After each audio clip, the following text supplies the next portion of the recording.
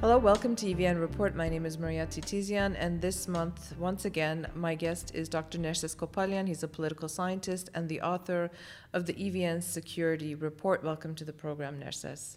Thanks for having me, Maria. We're going to be discussing the security briefing that you prepared for June, which you called Strategic Obstructionism and a Potemkin Hegemon.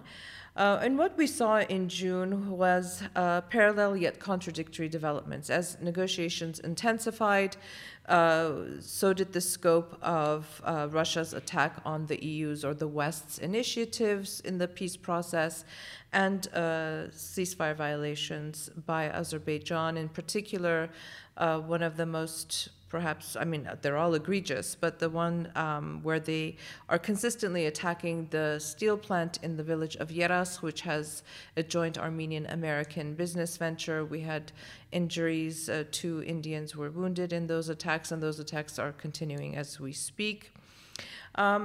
So you talk about contingency and scenario planning, which we're going to get to. But before that, this notion of strategic obstructionism, where on the one hand, Baku's using violence to disrupt the peace process, and on the other hand, Moscow seeks to use its declining sort of regional influence to obstruct Western-led efforts.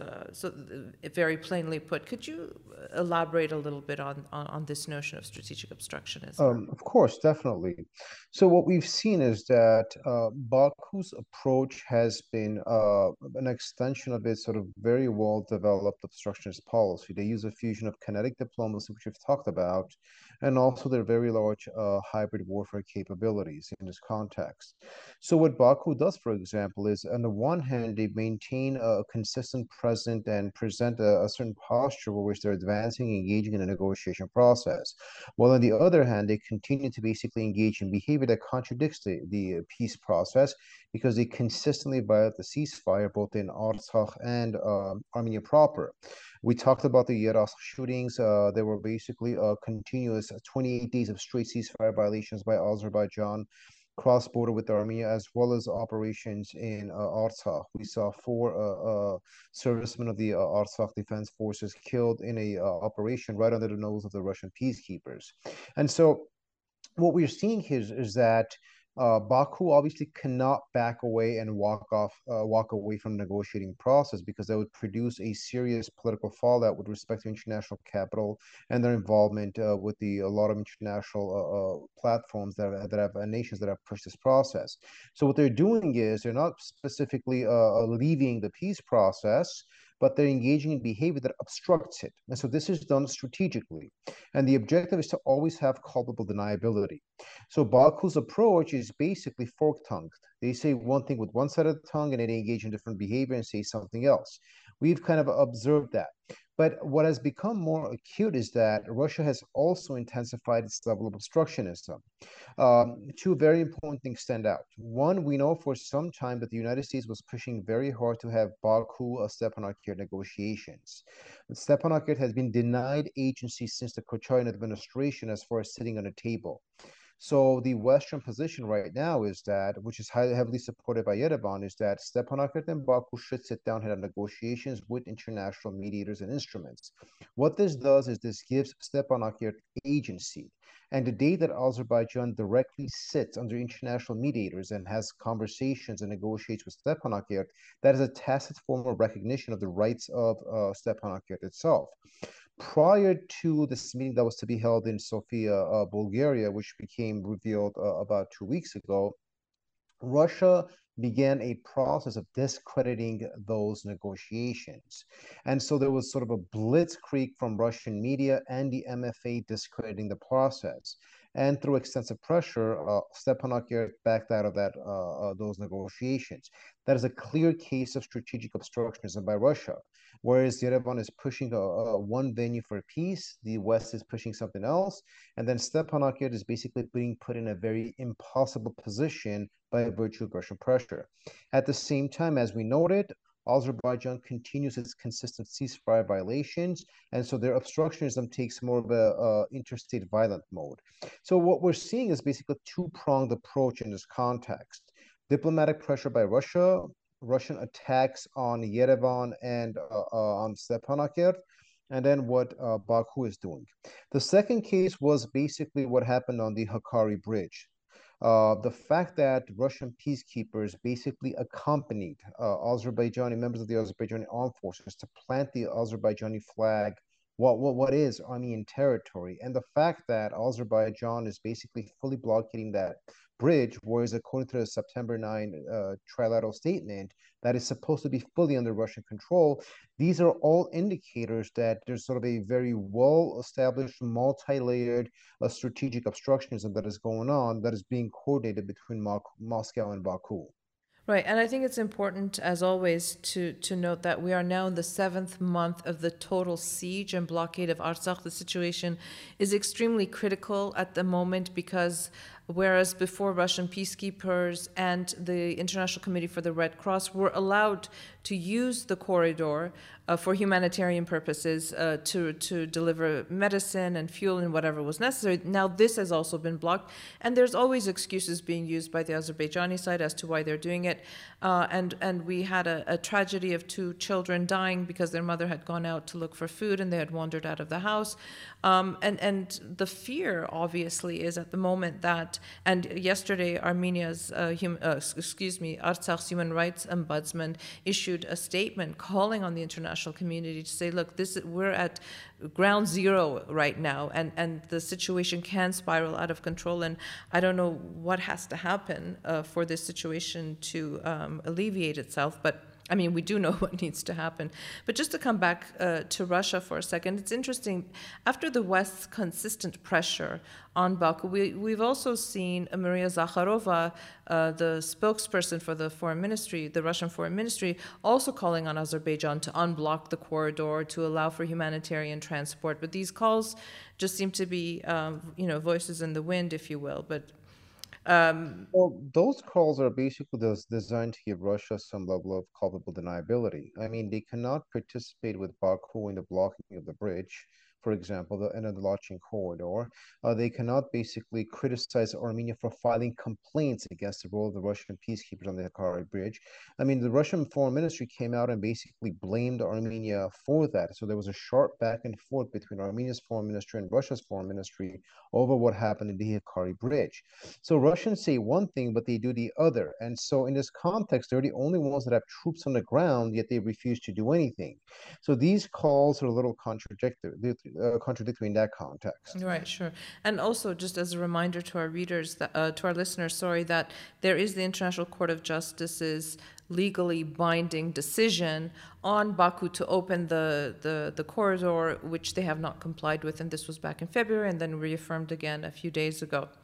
But I do now want to sort of switch gears and talk about how you have sort of fused scenario and contingency planning which is a necessary tool, right, to prepare small states or states that are vulnerable for probable outcomes that can have, extraordinary impact on the country. And you gave 2 scenarios, and it was interesting to read for me as well, because you talked about outcomes, you did a severity assessment, contingency planning, risk minimizing.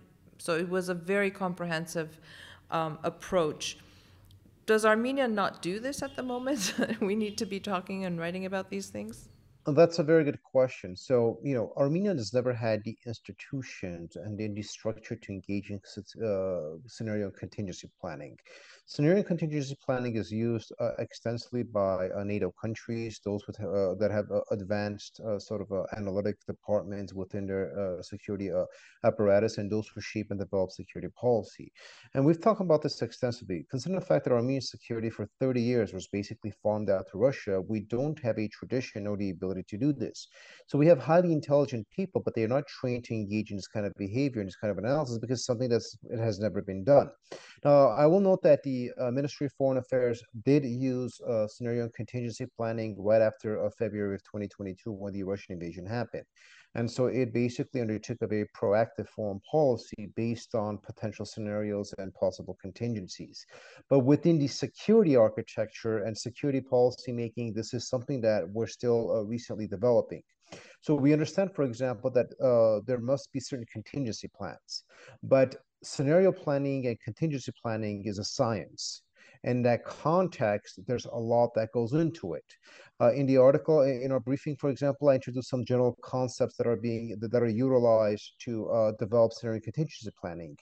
As we go things from statistical modeling to open source intelligence to triangulation of content to geostrategic analysis, it requires a lot of training for someone to engage in this kind of advanced analytics and scenario construction. And so because this is something new, it's going to take time for me to train and develop the sufficient experts to do that. That being said, it doesn't mean that Armenian security policymakers aren't thinking about it. And so the purpose of the security briefing and the fact that I engage in advising some of these sectors is to kind of introduce this modality of thinking to the public. More specifically, not simply about scenarios, but how to develop contingencies. Because the objective of contingency planning is to mitigate uncertainty, right? And so we use different scientific methods and forecast modeling and all kinds of techniques to mitigate uncertainty. And so the less uncertainty that Armenia has, right, relatively speaking, the better prepared it would be for any shocks or unexpected developments. And as one of our scenarios talks about, if even 2 months ago, if we're talking about some Russian general or some Russian head of a mercenary organization or whatever, would march onto Moscow or attempt to basically shoot down X number of Russian helicopters and kill X number of Russian soldiers and simply get away with it, or have sort of these cracks in the very rigid hierarchical structure in Moscow, it would have been deemed a nonsensical conversation.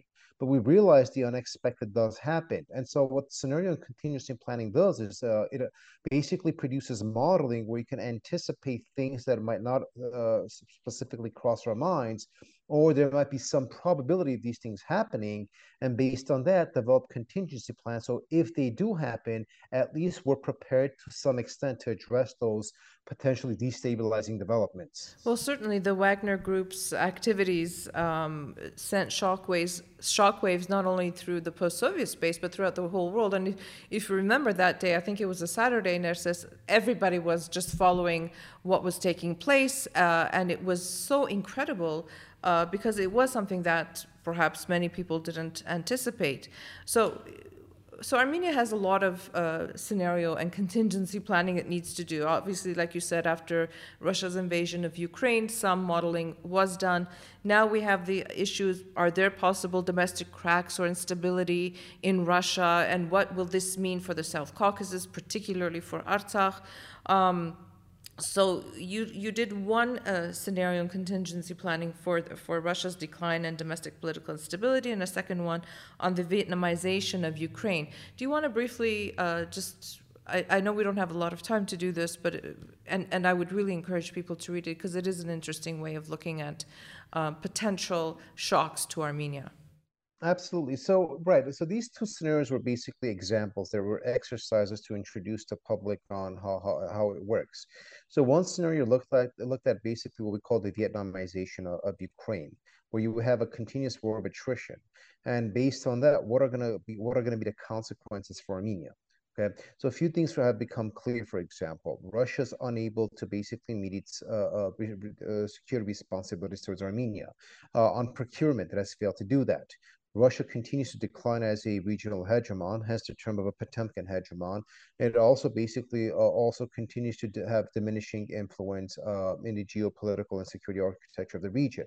So understanding those things as sort of a scenario, right? What are the contingency plans that Armenia should bring about and develop to address those potential issues? If, for example, 3 years ago, we were having a conversation that Russia would not be able to produce sufficient weapons to meet Armenia's needs, this would have been considered to be a nonsensical argument. Yet right now, this has become a severe reality. So developing contingency plans for these kinds of developments is very, very important. So the Ukraine issue in this context isn't really out of the box thinking, because we know there's a war, we know the direction is going, so it's much easier to construct this scenario. But the second example, with respect to potential instability in Russia, this was not a scenario that many would have considered having a high probability. And it's at this point, we still cannot say that there is going to be instability. But definitely the developments that we saw with Prigozhin and the Wagner Group, it suggests that Armenia should have contingency planning. So, for example, assume that the war keeps basically creating more complexities for Russia, and Russia is not able to make inroads, and the Ukrainian counteroffensive produces outcomes that create domestic instability in Russia. Is Armenia prepared to deal with that? What are going to be the consequences for Armenia? What would a destabilized Russia look like, and how would this affect Armenia? Because Armenia still has a lot of economic interest. There's a very large Armenian population in Russia. So there are all sort of these intertwined and interdependent factors that need to be considered. Further, assuming that they may be based on whatever forecast modeling and logit probability modeling that we may do, whatever the probability of that may be, right? Who might come to power after this instability? Would those that come to power be favorable towards Armenia or create more problems for Armenia? What contingencies can Armenia develop? Should Armenia develop back-channel relationships with the given factions during times of instability? So on and so forth. So, we're going through these very, very quick, but these are some very sort of basic examples that, scenarios allow us to understand contextual development. And then contingency planning prepare the country so that should these shocks or uncertainties happen, we at least have things to work off of and then keep changing those. We have to understand that also scenario planning and contingency planning are not a precise art, because you can control developments. But if you have some foundation, you can adapt and therefore address these serious issues and crises that might come up. Well, there are a multitude of configurations. As you were explaining, I was thinking, okay, so Russia is stuck in this quagmire with its invasion in Ukraine. We're seeing its decline of its influence in the region. Then there's the issue of what happens in Turkey, right? Mix those two, then if developments were to spin out of control in Iran, for example, how does that impact? And what if there's domestic instability in Azerbaijan, right? So it's almost a limitless amount of possible scenarios that require this kind of planning. Definitely. And what statistical modeling does, it gives us a range of probability assessments. And so on, based on probability, we can prioritize the sort of what would be considered to be a higher likelihood of a certain scenario being a reality. So in that context, that's a very good point, right? Developments in Iran. Iran has had a sort of a issue of every 2 or 3 years. We have some kind of public uprising. And if this, for example, culminates and there's some level of domestic instability, what are going to be the consequences of that in Armenia? We need scenario and contingency planning for that, most definitely. Same with Turkey. The Erdogan regime isn't going to last forever. You need contingency planning for both the behavior of that regime, and once Erdogan for example, passes away, or the next 5 years, 6 years is done, is incapacitated, whatever the case might be, right? How do we deal with that? Same with Azerbaijan, right? Power transition theory basically suggests that authoritarian regimes are stable until they're not. And so do we have contingency plans if there's a power transition struggle in Azerbaijan, should something happen to Aliyev, or when the time comes to basically hand off the baton? So these are laws that we develop. In the United States, there's sort of a joke that the MOD, their Ministry of Defense, the Department of Defense, has a contingency plan for everything. They even have something on aliens, for example, landing on Earth. There's an anecdotal component to it, but the objective of this is basically to use modeling and various scientific techniques, social science techniques, to triangulate possible scenarios and then to be prepared. So we need to understand those factors. And then once we do that, clearly our policies could be better honed to address those crises that come up. Right. Speaking of the United States, we also have to be prepared for shifts in American foreign policy. We saw one thing with the Trump administration. We see another with the Biden administration. We have elections coming up. How is that going to impact? There's the role of India and China. It's endless, like you said. Aside from aliens landing, in Yerevan, there are many scenarios that need to be considered and to prepare yeah. And these are two different types of scenario contingency planning. One is diplomacy related and the other is security related. So with security, our concentration is mostly Azerbaijan, Russia, with some elements of Turkey and potential instability in Iran. So security is basically those who are in our geopolitical sphere. But diplomacy also has to be very cognizant of those developments. If there's a change in the elections, in the leadership in the United States after the 2024 elections, right, who is going to be the new Secretary of State? Are they going to be active? Would the South Caucasus or the post-Soviet state be an important theater of interest for the United States, or would it not? And so we need to definitely be prepared for those developments as well. So right, you're very good. Those are very good points, Maria. Contingency planning for both diplomacy and security are vital. We have made quite a bit of inroads in diplomacy as we see the very proactive diplomatic initiatives that are out there. But again, it's a work in progress and a lot needs to be done. But at this point, we need to get the ball rolling on the security component quite urgently. Right. And we've talked about resiliency and the importance of making sure that Armenia's not only security architecture is resilient to shocks, but all of its institutions, whole of government, whole of society. And so as we try to move toward resiliency, small state security, scenario and contingency planning become absolutely imperative for not only Armenia's security institutions, but also diplomacy, because one absolutely impacts the other. Most definitely. And this is the problem we've had for the last 30 years. We've always had a reactive foreign policy and a reactive security policy because we had no contingency planning.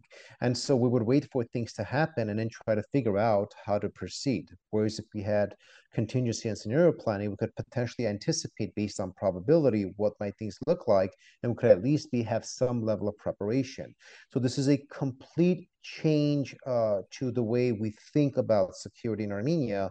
And as you pointed out, small state security, resiliency, whole of society, whole of government, these approaches are fundamentally heavily based on contingency planning.